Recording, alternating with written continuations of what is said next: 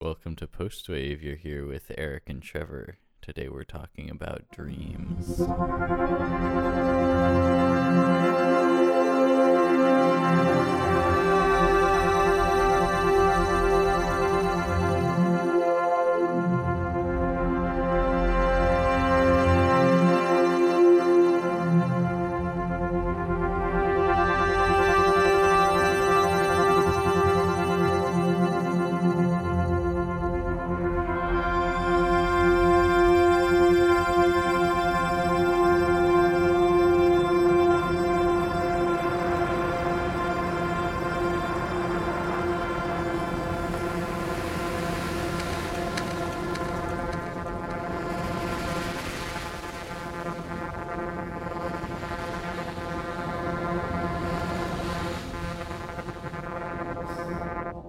So Eric, I know you've been recording your dreams quite assiduously for the last how long? About 2 years. Yeah. Do you feel like that's changed the nature of the dreams themselves? Absolutely. Yeah. Yes. I notice there's recurring themes that come out in my dreams, and some of them are kind of understandable. Some of them are esoteric. But I've noticed that by the act of chronicling my dreams, there's a sort of a feedback loop where certain things just kind of stick. And I think that a lot of what that is the topic sticks in my mind because I'm recalling it intentionally by writing down the dream. Mm-hmm. Yeah, it's interesting. It's like the most common elements become more common. Yeah.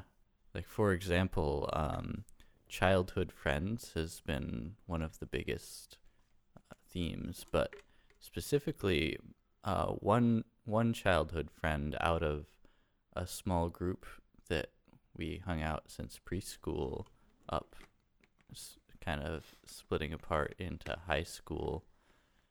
Just one of them, my friend Dylan Pontrello, for some reason he comes up half a dozen times in the course of those 2 years of Wow. writing. Yeah, I guess. Yeah, I don't have like childhood friends show up a lot, but I guess I do have like people mixed from different, like from college and high school that wouldn't have ever met, and it's just normal, that kind of thing. Yeah, so here's a kind of a point to mention. When we're talking about dreams, there's kind of two sides of interest. One is, oh, look how unlike waking life this is. How strange, how wonderful, how weird this is, right? And you'll often hear this when people recount their dreams. They'll eyes will spark and say, but it was, and then it turned into that, and it's very innocent. But the other side is, to me, so remarkable how things stay the same within my dreams. The things that are consistent, the things that recur, the themes. That's what interests me the most. Mm-hmm. Yeah, you can. It definitely gives you a window into what like the major components of your psyche are. Yes, it does.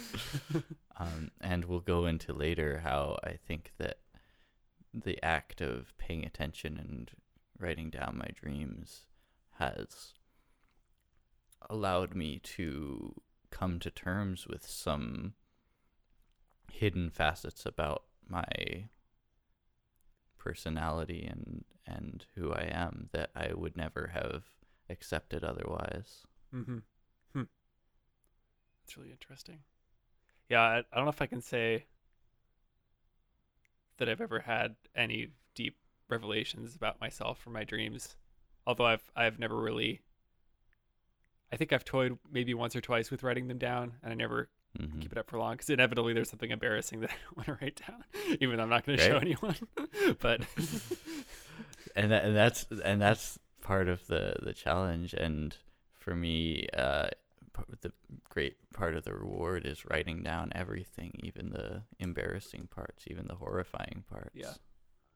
Yeah, I guess one good thing for me is since I stopped smoking weed like 3 months ago, I've been having dreams almost every night, and Wow. way more vivid. I mean, because if you go to bed high, basically you don't remember your dreams. You don't have dreams. I've heard that. Yeah, and so it's been like a overall a nice change. You get the occasional like kind of terrifying one, but I'm able to deal with them a lot better than I was as a kid or whatever. Yeah, did you have a lot of nightmares when you were a kid? I don't know. I don't know what the normal amount is to have. I had a couple recurring ones. So like well, first of all, I've always had sleep paralysis, and I definitely had that as a kid, but I didn't know what it was. And I just remember it feeling like, obviously I couldn't move, and then there was just like this wind rushing over me, and like this feeling of terror, and like there was like roaring in my ears and stuff. Yeah. Yeah, and I thought it was some like ghost or something, like haunting me, or just like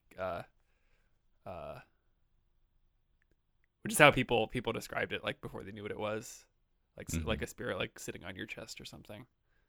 Yeah.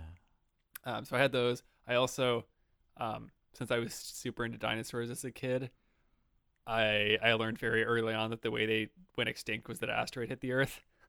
And we had like this dinosaur documentary that I watched, I don't know, some stupid number of times, where at the end, the asteroid hits the Earth, and before, like the days before, like there's like basically like unexpected meteor shower in the sky, and then the actual asteroid hits, and there's like a huge wave of like dust, and it's like coming towards them,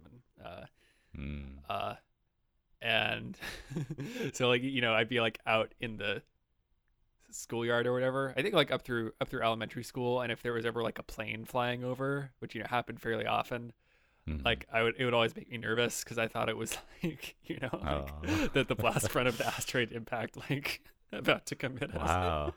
What a mantle to bear. Yeah. And so that was kind of a recurring nightmare in like various forms. Asteroid impact. Wow. And then like there was one where I was just out in my house at night, and out of this one like wall, ghosts started coming out and stuff, and it's pretty freaky. And yeah, I mean, a lot of people probably have dreams like that. And I feel like I'm just going on and on, but I'm curious, do you have any, like, what's the earliest dream you can remember? Oh gosh, I feel like if I were to ponder that for a day or hours or something, I could probably find an early one. Of course, you know how hard it is to recall dreams, especially ones that happened a long time ago. Yeah. Yeah.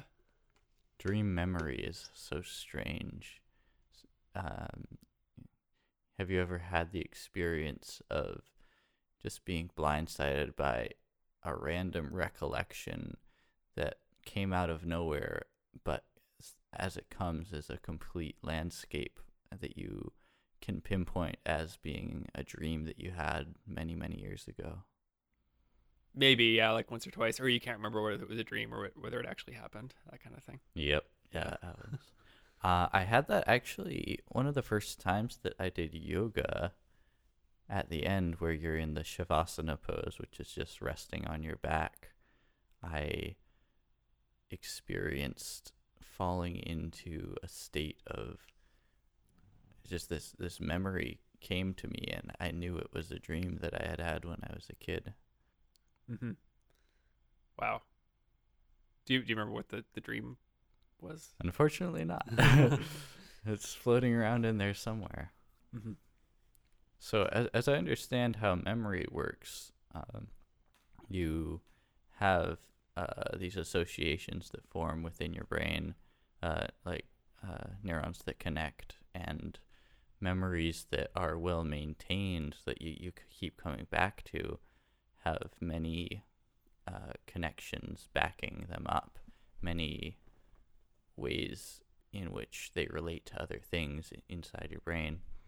But as they become less and less relevant, they may have no connections or very few connections, to the point where they're basically non-existent.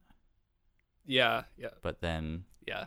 some small unusual catalyst will cause that link to reoccur, and then suddenly there's the whole thing right there for you. Yeah. I was looking into how Neuralink is going to affect our relationship with our dreams earlier. And we already have a pretty coarse way to reconstruct what someone's seeing from their visual cortex. Like someone could be watching a movie and be in a fMRI machine, and they can have on the screen like a playback of what they're seeing, more or less.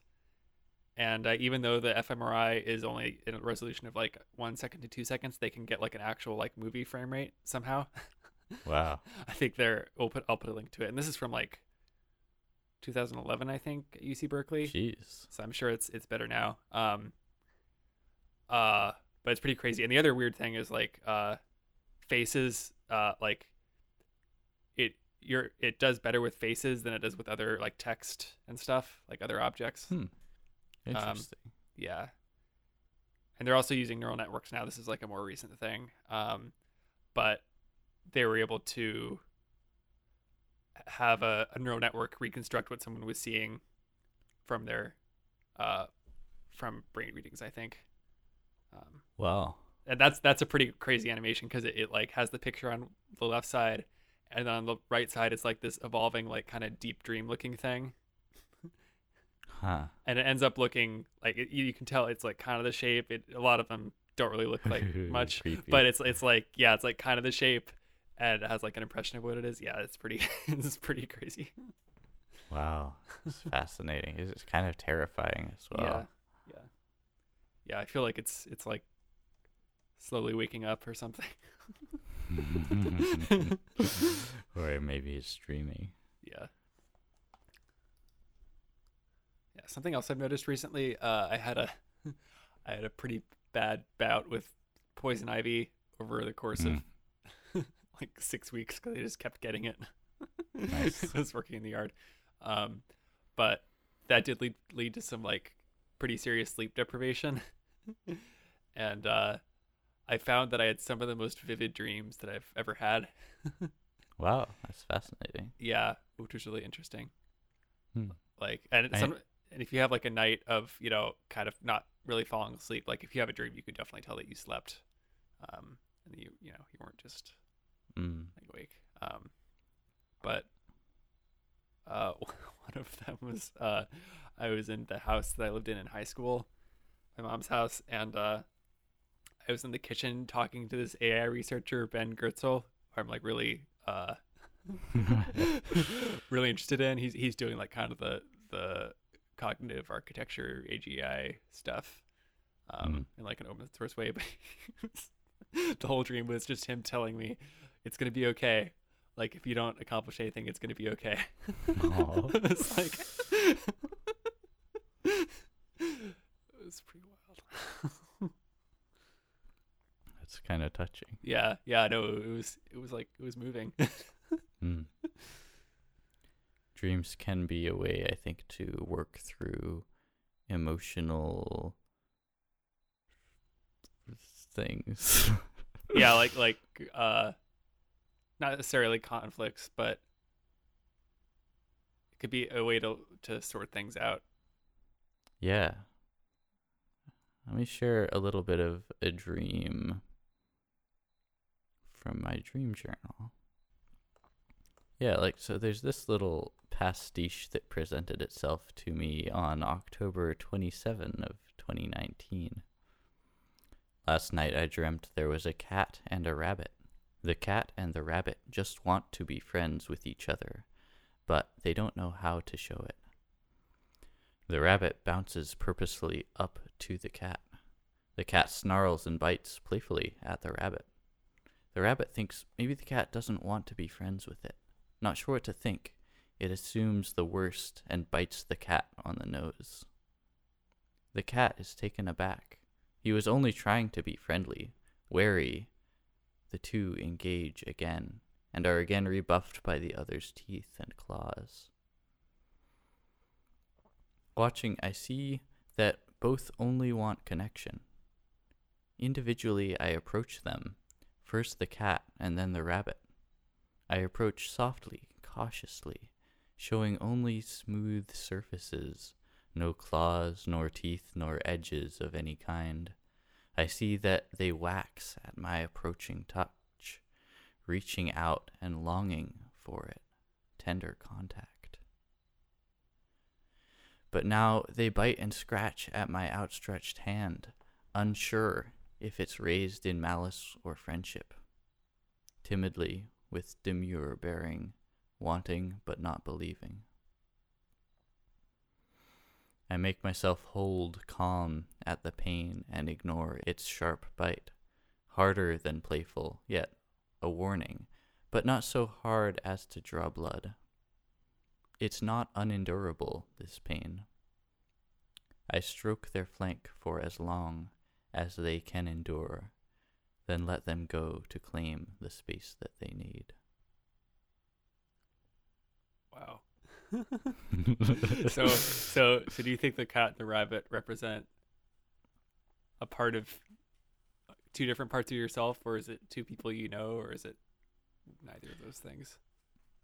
I would hesitate to say a specific meaning to draw it to any particular person.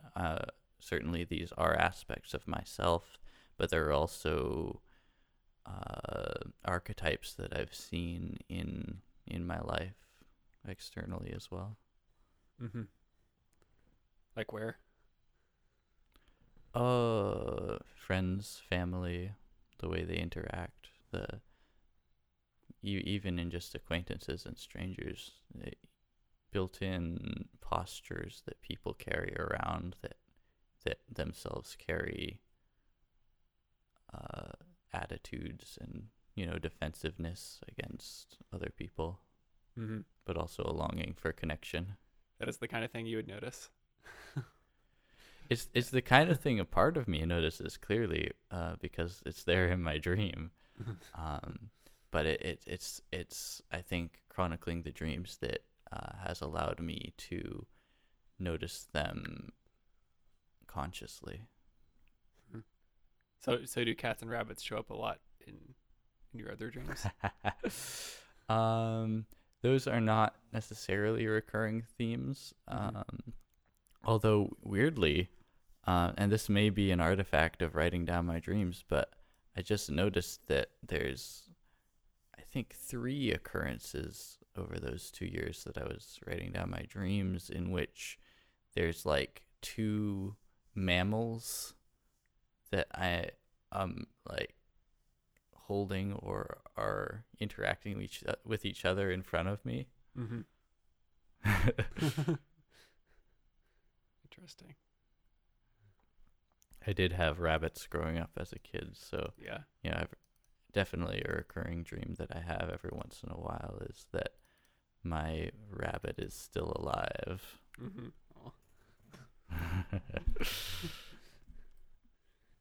Yeah, I guess I don't really get animals showing up a whole lot in my dreams. Yeah, so going back to your poison ivy giving you vivid dreams, that I think is a well-documented effect where if you wake yourself up at the peak of a REM cycle, then go right back to sleep after 10, 15 minutes, that will give you much more vivid dreams. Yeah. Yeah, that checks out. Yeah. Another, I forget if I told you about this, but another one I had, which was kind of the last vivid one I had before I was actually able to start getting good sleep again. And actually, I think it might have been the night before my 25th birthday on September 26th. I had this very vivid dream that I was with my girlfriend Maddie and one of her other friends, and they were both like dressed up kind of fancy, and there were other people walking around in like these bizarre, like really fancy outfits, but like modern fashion, like weird shapes and stuff. Ah. And we were like walking around, and one by one, all these girls I had had crushes on, like throughout my entire life, started like joining us. They were just like surrounding me in this like pod, also being dressed up really nice. And eventually, my dad was there too, and like another kid from high school who I've kind of like a random kid from band who like I didn't know that well. He was like pretty good at clarinet, but kind of awkward. He was like a year younger than me, and and at that point we got a bunch of balloons and all got into like a pod, and like everyone was hanging on to each other and like floated up into the sky. Nice. Which was definitely inspired by this thing David Blaine did recently called, I think it was called Ascension, where he did exactly that, like floated up on a bunch of like colorful balloons in the sky and then skydived when he got to like 25,000 feet. Cool. Yeah. But then it was, it was a great dream up until then, but then my dad like slipped down and was like hanging onto my leg, like almost falling off, and then he fell off and like very graphically broke his leg when he hit the ground. It's like yikes. And then like I tried to steer us into like some grass to land, but we landed on asphalt instead, and that's when I woke up. Yeah, wow. I found that happens for me as well when you have like everything going great sometimes, and then you're still aware. If it's particularly vivid, then it's kind of like something has to happen, right, to keep the story interesting. Maybe so. Yeah, or like it gets to the good part where we want it to keep going. A lot of times it's sexual, and then the dream just stops. Which, oddly enough, has led me to appreciate the anticipation elements of those sexual fantasies more than the Congress part. Yeah, because sometimes it just doesn't feel like there's just no like. Yeah, I mean, like it's and honestly, I think there's something I can learn from that about like life, Yeah. I think there's definitely something to it, that it's the anticipation that lends it, and not just the anticipation, but all the little things, the intimacies, the tenderness. I think that to me holds a greater appeal than any particular act could ever. Yeah. I mean, did you have like recurring dreams about your crushes growing up? Oh yeah, definitely. Yeah. Like number one, well, maybe among the top recurring dreams that I would ever have. Yeah, mine were never sexual. I think that it was just like, oh, I'm like dating this person, and like this is amazing. Like I thought this would never happen.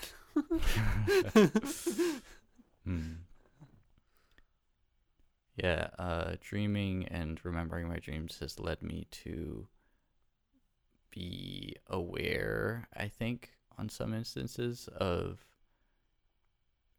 crushes or attractions that I felt but hadn't accepted or recognized in my waking life. Also, one thing that is a huge recurring theme for me is these really intricate and, to me, what feel like really real, awkward, uncomfortable, and yet touching relationships with people who I admire. If you'd like, I can read a little sample that shows this. Jumping in halfway through a paragraph here. I like her a lot, and I feel a strong attraction toward her. Part of this attraction is certainly that she shares the same attraction for me. I know that she and I would like nothing better than to be together, and this is in itself wildly attractive. Not knowing for sure how to make this come about, I begin coming on strong, expressing the way I feel in myriad little ways as I interact with her. Everything I say has subtle undertone of attraction, suggestion. I want to be close to her, and I want to show it. I want to make it happen. My eyes are intent upon her like a lamp, looking in her direction always, whenever possible. My face is contorted into a perpetual grin, goofy. It's meant to be endearing. It's unconscious. I can't stop it. My muscles seem a bit strained from holding this face all the time. As I recognize this, I try to make myself stop forcing it, but it seems to be beyond my control. I begin to wonder if my expression is conveying what I want it to. I don't think it is. How could it convey anything other than strained tension? And that's not the version of me she found attractive in the first place. That reminds me of Infinite Jest, the facial expression thing. Right, yeah, in the first chapter where Yeah. he's trying to communicate and horribly failing. Yeah, I guess I don't know. I forget if facial expression comes into it or not. Yeah, it definitely does. Was that dream after you'd read it, or? Definitely, yeah. Yeah. This was November of 2019. So I should mention, now that I've read a couple samples from my dream journal, you may have noticed that the writing style is not exactly matter of fact. It's a little bit florid or just colorful. And to me, that is my attempt to convey the sensations of the dream rather than simply reporting the sequence of events. Yeah, no, I mean, I really like the way you write them out. Like it's pretty eloquent, and I know it's Thanks. yeah, no, it's fun to listen to. Good. Yeah, I'm glad. yeah.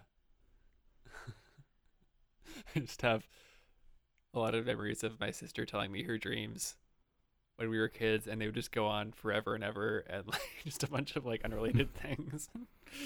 Yeah. I'd maybe be more interested in them now that I kind of know how dreams work and like what you know. But I just remember it being like just unending stream of unrelated things. Yeah, definitely there's ways to convey dreams that are interesting and ways that some people can even have a violent reaction against wanting to hear it. Yeah. I remember when I had just started writing down my dreams, coming down and seeing my grandmother in the morning and saying, "Oh, I just had a dream," and then she's like, "Great, but don't tell me about it." Had you told her about other dreams before? I may have done once or twice. Yeah.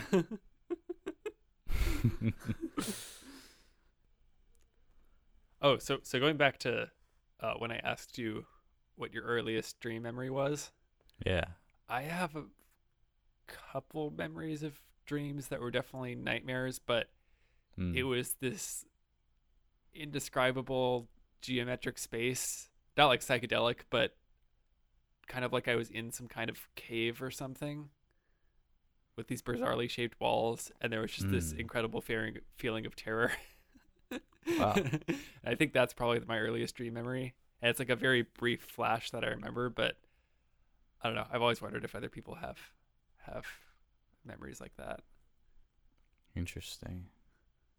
I have a vivid memory of a fever dream that I would have recurringly. Every time I was very sick as a child, I would have a very particular image.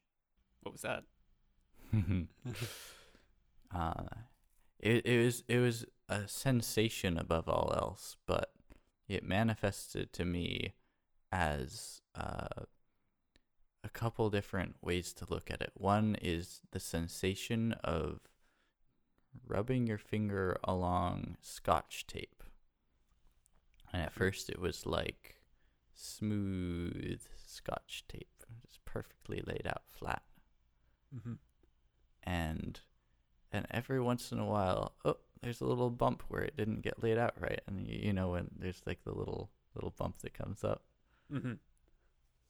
And it was like, oh no, that's not good. But okay, it's back to smooth again, so I guess we're all good. It's smooth, so how could it be anything else but smooth? And then, oh, there's a couple little bumps. Oh, that's not good. And then it would dramatically snowball into like a lot of bumps, and then just this horrible, chaotic, unpleasant sensation of as if you had taken a bunch of scotch tape and balled it up into a huge messy ball, and you're like messing with it. And then that was emblematic of pure madness, pure chaos. I would be subsumed in madness, and I would know nothing else until eventually that sensation stopped, and then it was just back to the scotch tape again. The smooth. Wow. And then when that did you cycle start would having repeat. those dreams? Oh, when I was fairly little. I can't put a year on it, but it was any time that I had a fever dream. Recounting that sensation right now actually like kind of makes me dissociate a little bit. Yeah. Yeah, I can't really remember any fever dreams that I've had. I remember I definitely had some this one time I was at my grandparents' house in Ohio for Christmas, and like everyone got sick. Mm. I think that was in high school. Maybe my senior year of high school. So Trevor. Yeah. Have you ever had a dream in which you did psychedelics and then had the experience of being on psychedelics? I know I've definitely had I know I've had a couple of dreams where I like had kind of an acid flashback. I can't really remember them that well. I do remember I had one dream where I was doing shrooms with my mom in Boulder. Interesting. Yeah, I don't remember a whole lot of that, but it's definitely happened. How about you? Oh yeah, many times. And every time it feels viscerally like an acid trip. And in fact, as you said, it feels to me probably like it is an acid flashback. Mm-hmm.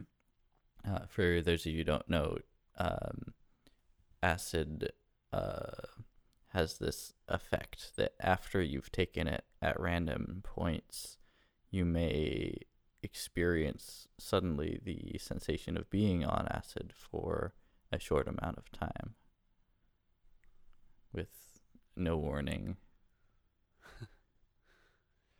Yeah, although it can be triggered by certain things. I mean, like especially like smoking weed. Definitely. And I think that I don't have anything to back this up. Maybe there's a study somewhere. I keep saying that that talks about this, but maybe the interaction between the substance and the DMT, which is released in your brain when you dream. Have you heard the Terrence McKenna story about smoking DMT while on acid? No.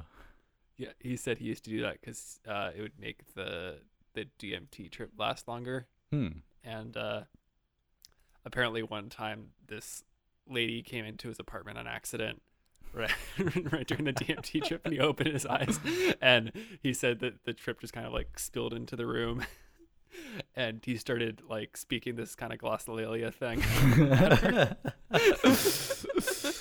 Wow. Yeah. Imagine being that woman.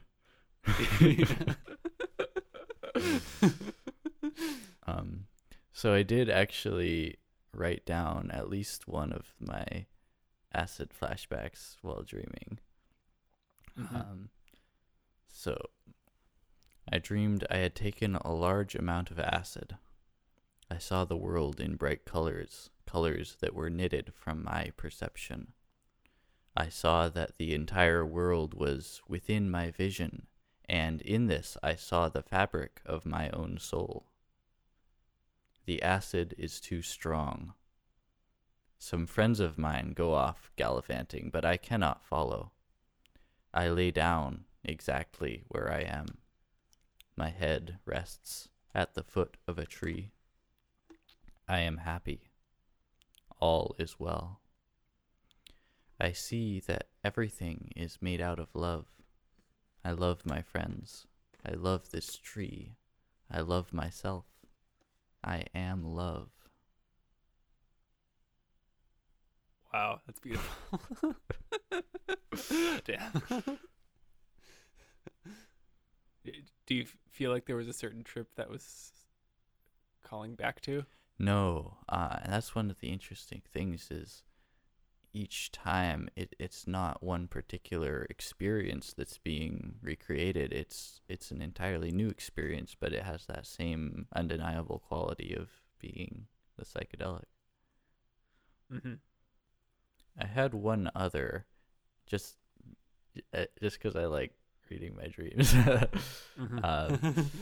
One other that is very much the sensation of being on psychedelics, but in the dream that wasn't what was happening. So in the dream there was like this big, like really tense battle that I was like a soldier fighting in, like on these lawns across two houses, and then we finally win. And then it says, "And now the battle is won, and all there is silence, calmness, as gentle night wind caresses the well-trimmed lawn and blooming bushes. Sweet fragrance fills the air. A matronly figure appears, an older, well-worn woman, short in stature, yet large in spirit. She walks among the surviving victors and, with her presence, encourages us to invite love into our hearts. I step outside and feel the warm air, the soil in between my toes. I am suddenly overwhelmed with immense gratitude. Everything around me is alive, the trees, the plants, the soil, everything breathes and is ecstatic just to be. The colors are intense, textured patterns shifting to geometric figures, espousing the beauty of all things. I am aware of each flower, each blade of grass, individually and simultaneously, its life force, its presence, phallic in its forceful certainty, each protrusion melding into one continuous pattern, like waves on the ocean or arabesque spirals on a Persian rug. Suddenly, I am moved to tears. It is too much and too beautiful. The woman passes by and encourages me to let it all out.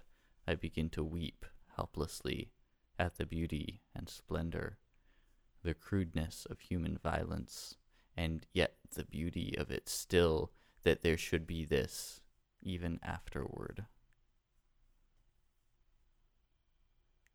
Man. Wow. So yeah, again, just that sensation of being on psychedelics, although in the dream there that wasn't what was happening, but still it was undeniably that sensation. Yeah. Yeah. Yeah, man, the the seeing all the detail and just being overwhelmed by it kind of thing.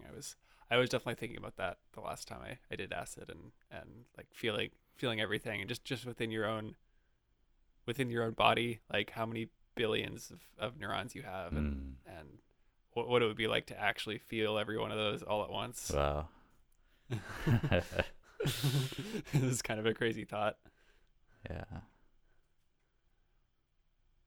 Because in some sense, like that is, I mean, if even if you're just counting the neurons in your brain, and I know there's like you only use whatever it is, 20% of your brain or something. Yeah, but I think that's bullshit.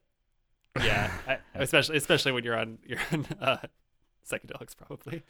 Weirdly enough, what I've heard is that the amount of activity in your brain decreases when you're on psychedelics.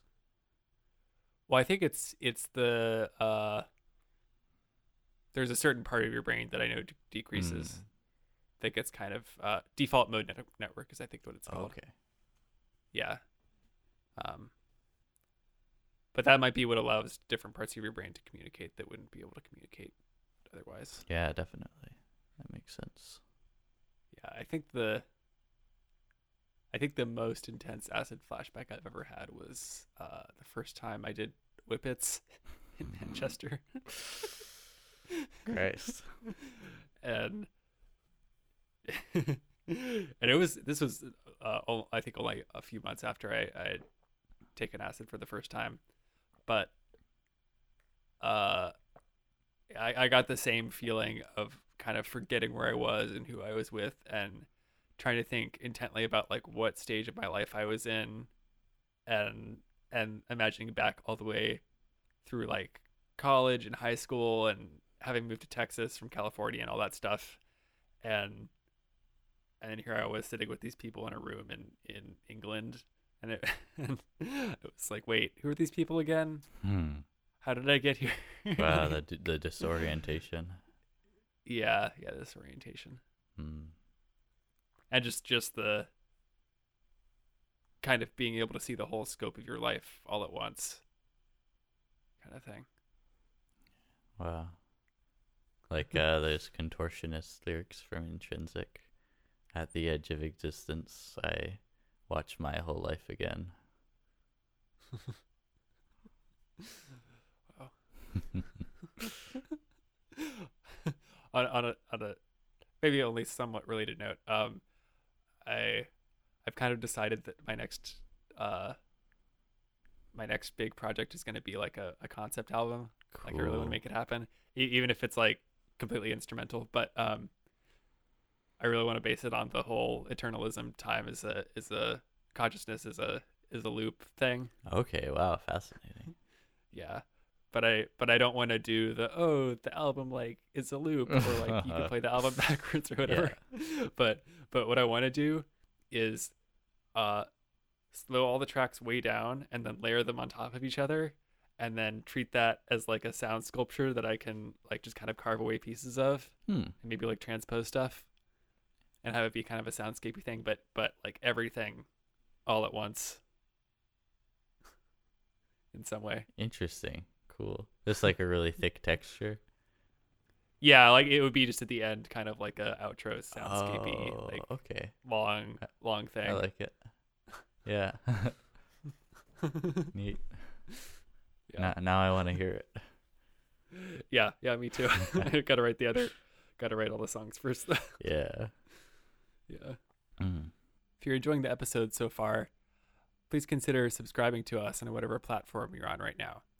You can also go follow us on Instagram or Facebook, or tell your friends about us. Anything helps.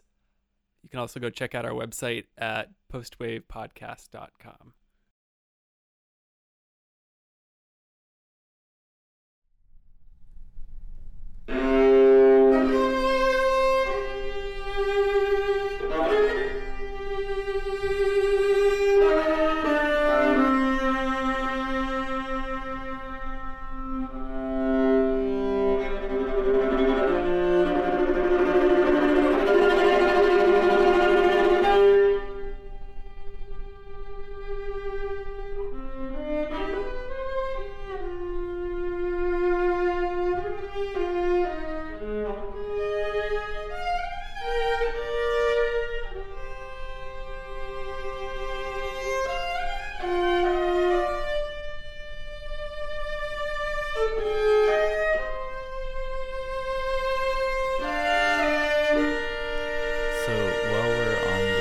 esoteric, do you think that there's any meaningful distinction in the context of existing between dreaming and being awake? I think so. I mean, because I mean, you could take the consciousness is everything. Everything is made of consciousness. That's all we can know for sure thing. Mm-hmm. But the parts of our lives that aren't dreaming seem to have continuity. Like objects persist and people persist and events have consequences that go into the next time you're awake, whereas dreams, that doesn't really happen. That's so except for with rare exceptions. That's so fascinating, and especially because if you look at EEG of your brain while you're dreaming, it has a very steady rhythmic pattern to it, very predictable and continuous. And when you're awake, the pattern becomes unpredictable and random. That's interesting. I wonder if that has anything to do with the dreams are your brain making a sense of things idea, because it's like it's putting things together in the order that makes most sense to it. I mean, definitely that is something that happens, but I would be curious to see how making a rhythmic pulse would induce that sort of organizing principle. Yeah, I mean, I'm talking in my butt. I don't know anything about how brain readings actually map onto experiences. So I'm going somewhere with this, and it definitely relates to dreaming, but I'm curious, Trevor, how do you feel about the statement that all of existence is stemming from ideas? That's interesting. What do you mean by that? / what do you mean by ideas? So the ideological, the landscape of things that are only ideas, as opposed to having any physical form whatsoever. Perception is an idea. The concept of what a tomato is an idea. So then the statement would be that that sort of existence is preeminent, or else entirely necessary in order to have any sort of tangible existence. Yeah, I mean, I take issue with the word existence, because I think if we weren't here being conscious, there would still be something that exists, even though we couldn't prove it. Well, But- what would that be if not consciousness? Well, it would be like the quantum wave function of the universe or whatever. Which, okay, interesting. Yeah, and this is just kind of plumbing to see where we each stand. For me, there is no possible way that quantum waveform could be anything but consciousness. But I think that's a debate for another time. Yeah. But okay, so let me just tell you where I'm coming from then. I do have the conviction that the ideological is the source of existence. You can't have anything that doesn't first exist as an idea, and it definitely needs a physical form in order to be a present actual object. But that it's the ideas that shape the forms that the world makes, as much as vice versa. Mm-hmm. Well, I mean, but this is all from our point of perception. Yeah, I feel like exactly. That's exactly the point.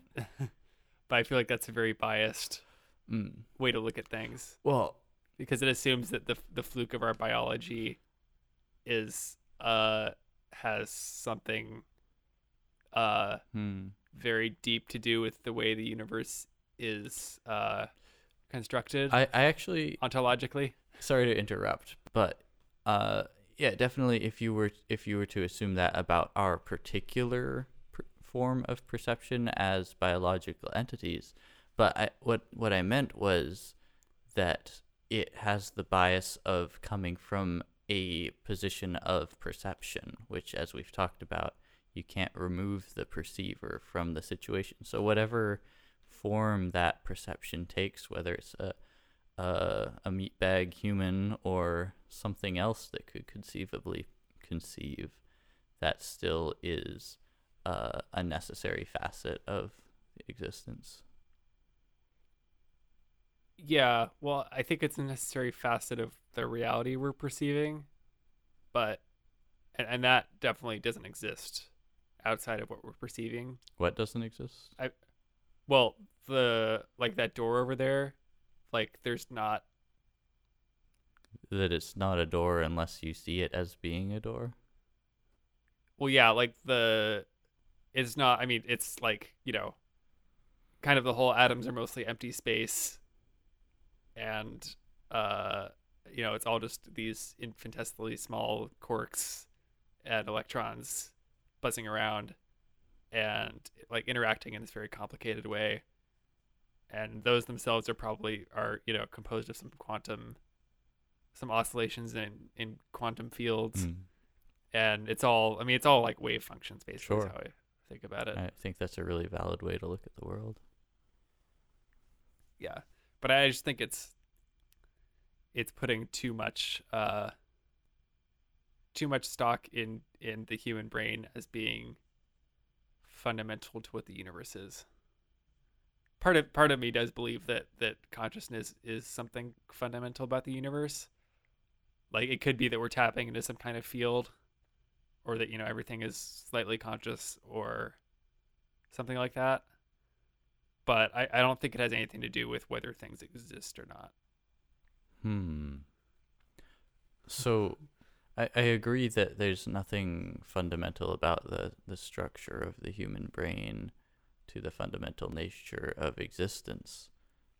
But at the same time, I don't think that there's any correlation specifically between the human brain and consciousness. I think that consciousness can be reflected in infinite different forms, of which we are just one. Huh? But you said they have nothing to do with each other? Well, the only thing that they have to do with each other is that the human form is one of those infinite forms that reflects consciousness. Right. Yeah, I don't think it's the human brain and animal brains in general, I don't think are the only thing. Definitely not. Yeah, I agree 100%. Yeah. But okay, so bringing it back, despite the fact that we may not agree on all of the verbiage there, if you take the stance that all existence must first or primarily exist as the idea, then you can say that dreaming is on a fundamental level the same thing as what we do when we're awake.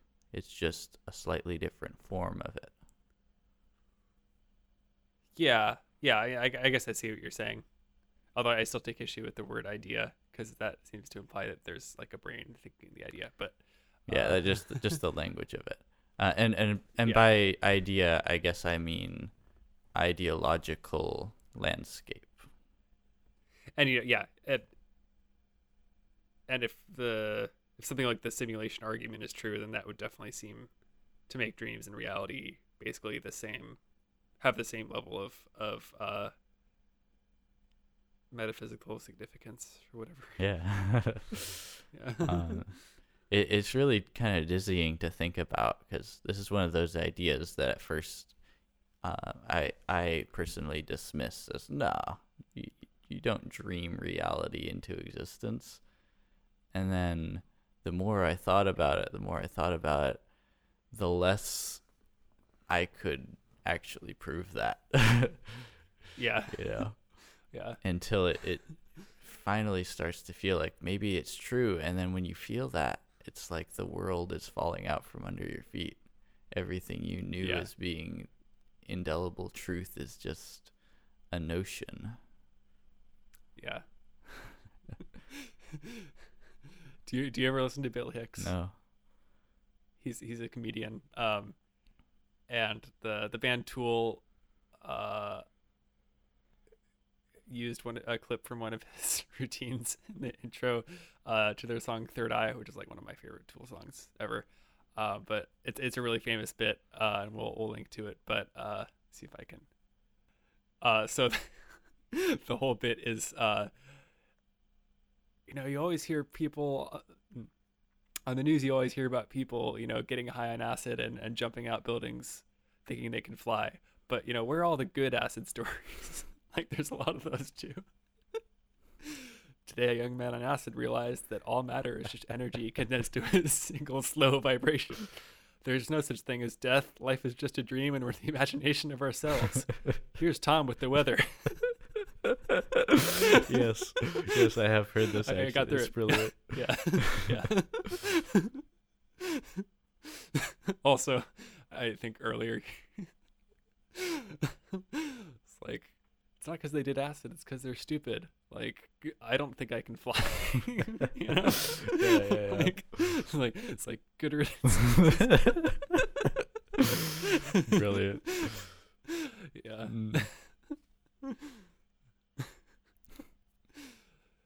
Yeah. He was from Austin. Like, he got his start here. I like this comedy club. It's just a couple blocks away from where my mom's old house is. That's really cool. So, how many experiences have you had with lucid dreaming? I intended to get into lucid dreaming toward the end of high school and in college as well. I read a book about lucid dreaming. I believe it was titled Lucid Dreaming. I'll link to it in the doobly-doo. And I would go through periods where I would attempt and I would do all the things that they said so that you could remember your dreams and then take control of them when you realize them. But I never really got there. I would have what are called false awakenings, which goes beyond just the experience of dreaming that you wake up, which is definitely a big part of it. But for me, it would go something like this. I'd be dreaming about something, and I'd do the reality check where you have this ingrained habit that you do during the day when in waking life, where you look at your hands, for example, and see how many fingers do you have, and if it's not 5, then you're dreaming, or if you can stick your thumb through your palm, then you're dreaming. And then if you recognize that, if you do that habit in your dream and you recognize that, then there's this kind of like, holy shit, I am dreaming.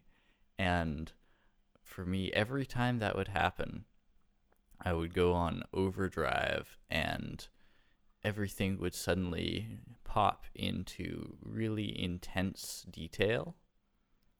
However, it was really unstable, and furthermore, it felt like there was some entity that was somewhere within me that was actively doing everything it could to suppress me being in a lucid dream. Where it felt like, for example, I'm in the bathroom and I'm looking around and there's several digital clocks and they all have slightly different times, and I'm looking at the numerals and hang on. Those numerals are not the normal numerals. Those are weird shapes, and when I look away and when I look back, they're different. I am definitely dreaming. and I'd be like, oh shit, and adrenaline rush, and then there's this force that's like, well, I can't stop you from lucid dreaming right now, but I'm going to make everything really creepy, really, really creepy, so that you won't want to be here anymore. And then like all of everything pops into horrible detail, and like the walls turn kind of green, and like everything's just like as if under a fluorescent light bulb and malignant, until the point where I wake up, or more normally dream that I wake up. Wow. Yeah. I've never made a concerted effort to like get good at lucid dreaming. Yeah, it happens very little, but I always think about it. It seems like a really Yeah, remarkable thing to be able to do. yeah. Part of the appeal of it is you just have so much more time, Mm. like to just exist Yeah, and do things. it's like in Inception. We need to go deeper. That's what she said. We Were those Death Grip albums, or the Death Grip side project lyrics? uh I'm going so far into Wow. you. yeah, you're going so far into me too. I don't know what other people do. I'm going so far into you.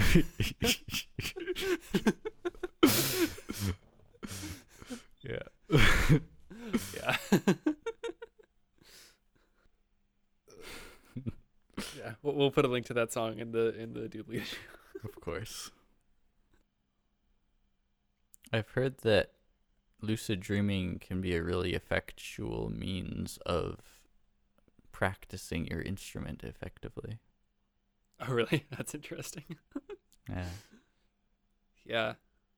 Yeah, that's something we haven't talked about is like music, like making music in dreams. I feel like I've had relatively few of those. I have had some like ballet piano stress dreams at least a couple times. Of course.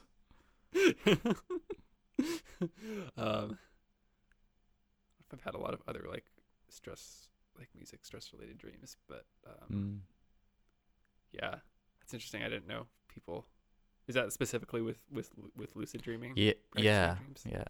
If you practice in dreams, I believe this was in the book that I was reading that I'll link to, that you have like they were able to measure significant increase in like how well the person played the piece after having lucid dream practiced.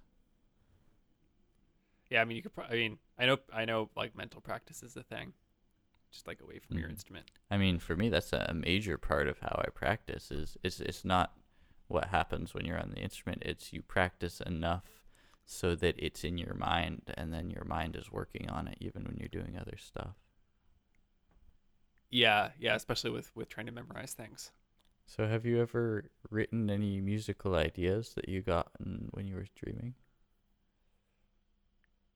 No, I don't think I have. I've tried, and oftentimes I'll find that when I actually remember the musical idea when I wake up, which is really hard, it's usually like not great. Yeah. But when you're dreaming, it just feels so good. Yeah. Well, actually, I don't know if this counts, but one of my more recent dreams, I was at a concert that was either, it was kind of like Death Grips and or Mars Volta at the same time, also at the same time as the Miro Quartet, which is this really good like string quartet in town. Mm. And there was a long preamble, like we were getting tickets and stuff, but I was there with my girlfriend Maddie and like one of my biggest crushes from school. Recurring theme. Yeah. And after that there was this big parade that I was organizing somehow, and it was like a performance art thing, and I had all these like found object like trash things that I was using to perform on. Okay. Yeah, I don't know. That kind of counts. Cool. Yeah. I actually did have the first piece of music that I wrote in college, that viola solo that I titled "Bleed." The first idea that I had for that piece, I got just as I was falling asleep, or just after I'd fallen asleep, and then I made myself wake up and write it down. Mm-hmm. And actually, I think that part turned out pretty well. That's cool. Yeah, I've noticed more and more recently, how I can be aware if I'm falling asleep just from how my thoughts kind of go on a weird tangent that doesn't really make sense all of a sudden. Yeah. And it's just a tangent off of a tangent. If I suddenly wake up a little more like, wait, what the hell was I thinking about? It doesn't make any sense at all. Yeah. And a lot of, I mean, I guess this hasn't happened recently, but a lot of times that could like spiral into a nightmare if it like goes off on a wrong path. Mm-hmm. What's the scariest thing you've ever dreamed? Oh gosh, I don't know. I mean, all the asteroid dreams are pretty scary. I remember there was this other dream where I was in like middle school or something, or elementary school, and I was like, there was like a huge semi truck coming down our street, and I was in the street and I couldn't move. Uh-huh. That was pretty scary. Mm. I mean, the dream with my dad and the falling from the balloons thing was pretty scary, just because it was in such like vivid detail. I wasn't like terrified or anything. It was like, Jesus Christ. Yeah. Like, what just happened? Yeah, I've definitely had the really vivid, horrible, visual, visceral, like gore things happen in my dream as well. Yeah. And actually, if I think about it, and this had occurred to me before, I didn't mention it. So my dad recently went to this like socially distanced music festival with his girlfriend, and ended up being less socially distanced than they planned on, because they saw a bunch of people they knew and whatever, and so like it was right before my birthday, so we couldn't hang out until last week, and when they when they got back like the day after, it was like, yeah, now we're both not feeling great, and I was like, oh shit. So I think it was definitely like worrying about my dad. Yeah, I think related to that. Influences throughout your day definitely influence your dreams a lot. Yeah, I found it doesn't take much. It takes just like a word or a name to bring something into my dreams. How often do you have like a situation where something outside, like a sound or something, makes its way into your dream somehow? It's hard to say because unless it actually wakes me up, I don't know that that's where it came from. Yeah. But definitely it will happen from time to time. Yeah, I know it's happened to me a few times, but I can't really remember. Probably with like my alarm clock going off or something cliche like that.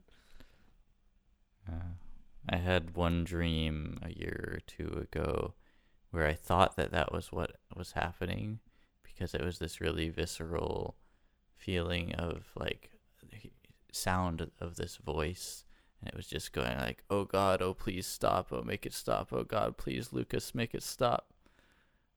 And it was so horrifying that I woke up and I was listening, but there's nowhere that could have been coming from. Wow.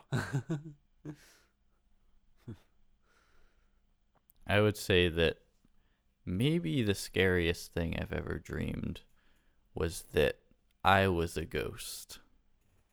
Did you know how you died?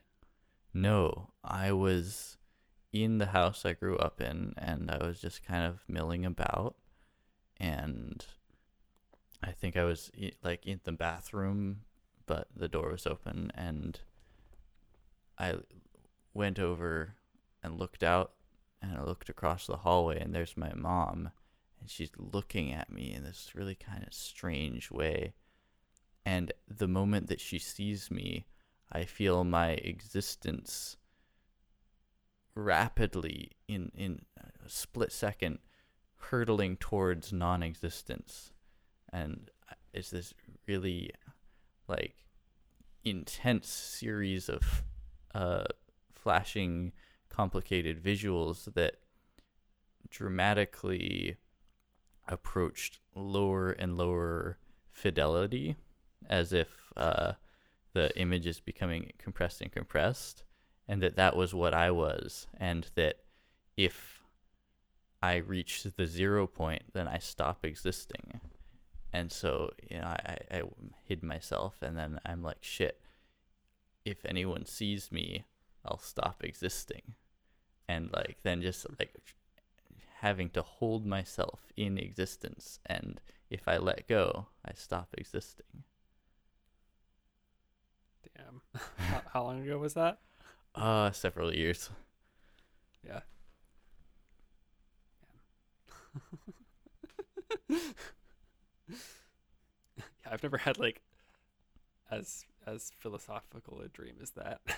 It's like that's the thing though, because depends on someone else. It's all there. That's what I'm finding. The more I write down my dreams, all of the philosophical, all the reflective stuff, it's there under the surface, and it just takes drawing it out to recognize it. Yeah, that makes sense. Dreams, yes or no? I'd do it. 4 out of 5. Yeah. Do you want to read one more of your dreams to take us out? Oh boy, do I.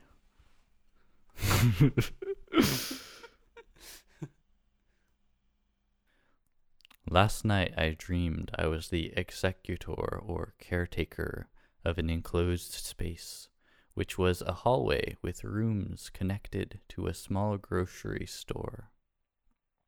People lived in the rooms, and it was my responsibility to look after them and make sure that they had everything they wanted.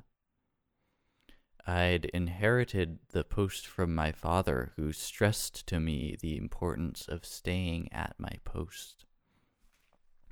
And it seems that there's no other option, because all this universe consists of is just the one hallway with its guests and the grocery store. I know it like the back of my hand, as this has been my whole life. There is no corner of this place that is not achingly familiar to me, and that is as it should be. Except there are the doors that are forbidden to me. They should be locked, but they are not all of them. My father has warned me against opening those doors. I have a sense that I should have the courage to go outward and explore what's new. After all, I know this place so well. What more is there for me here? In truth, this should be enough for me. But it's not. With a sense of horror, I reach toward the doorknob of the boiler room next to the supply closet. This space is not for me. But the doorknob twists, and it opens into a vacuous space, a looming darkness that pushes outward, threatening me. I close the door. Returning to the grocery store, I cast about for something to buy. I should eat something to calm my nerves, though I don't feel hungry. Come to think of it, I never feel hungry in this space.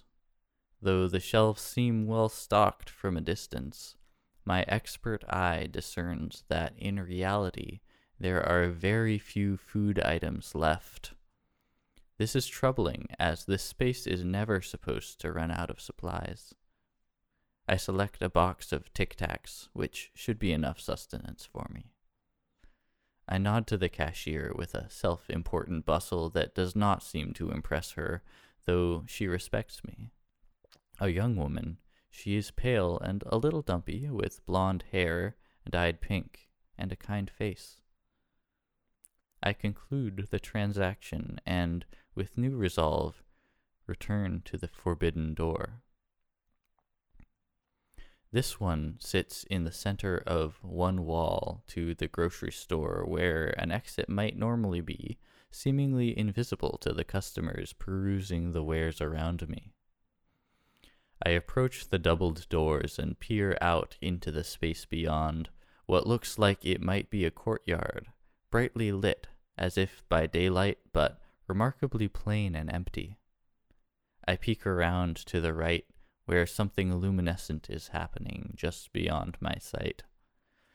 But now, looking straight across to the opposite wall, I see my sister standing in a glass box. She makes beckoning gestures as she stares straight at me, large, dance-like flowing movements that are entirely unlike her, alluring. Heather would never move that way. This is not her, it's a farce.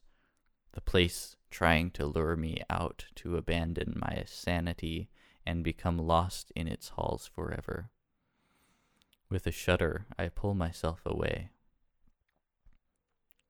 But the nagging curiosity does not leave me.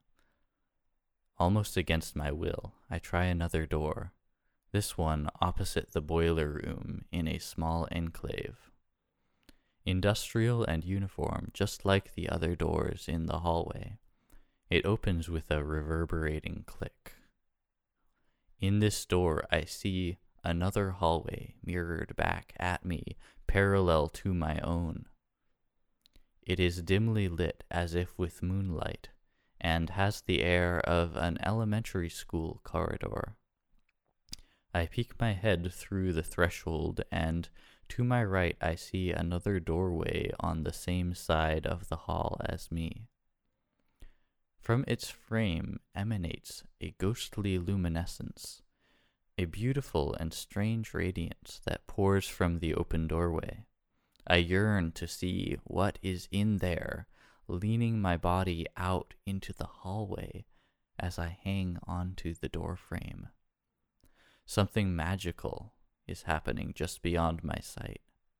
If I see it, all will be revealed to me, and I will have everything I've ever dreamed of and more.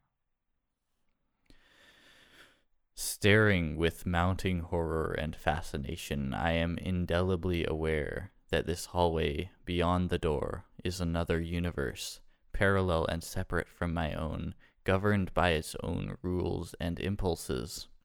What's more, it's most certainly connected to other universes, which are connected to others in turn, an unending and dizzying array of realities leading further and further from my own understanding of truth.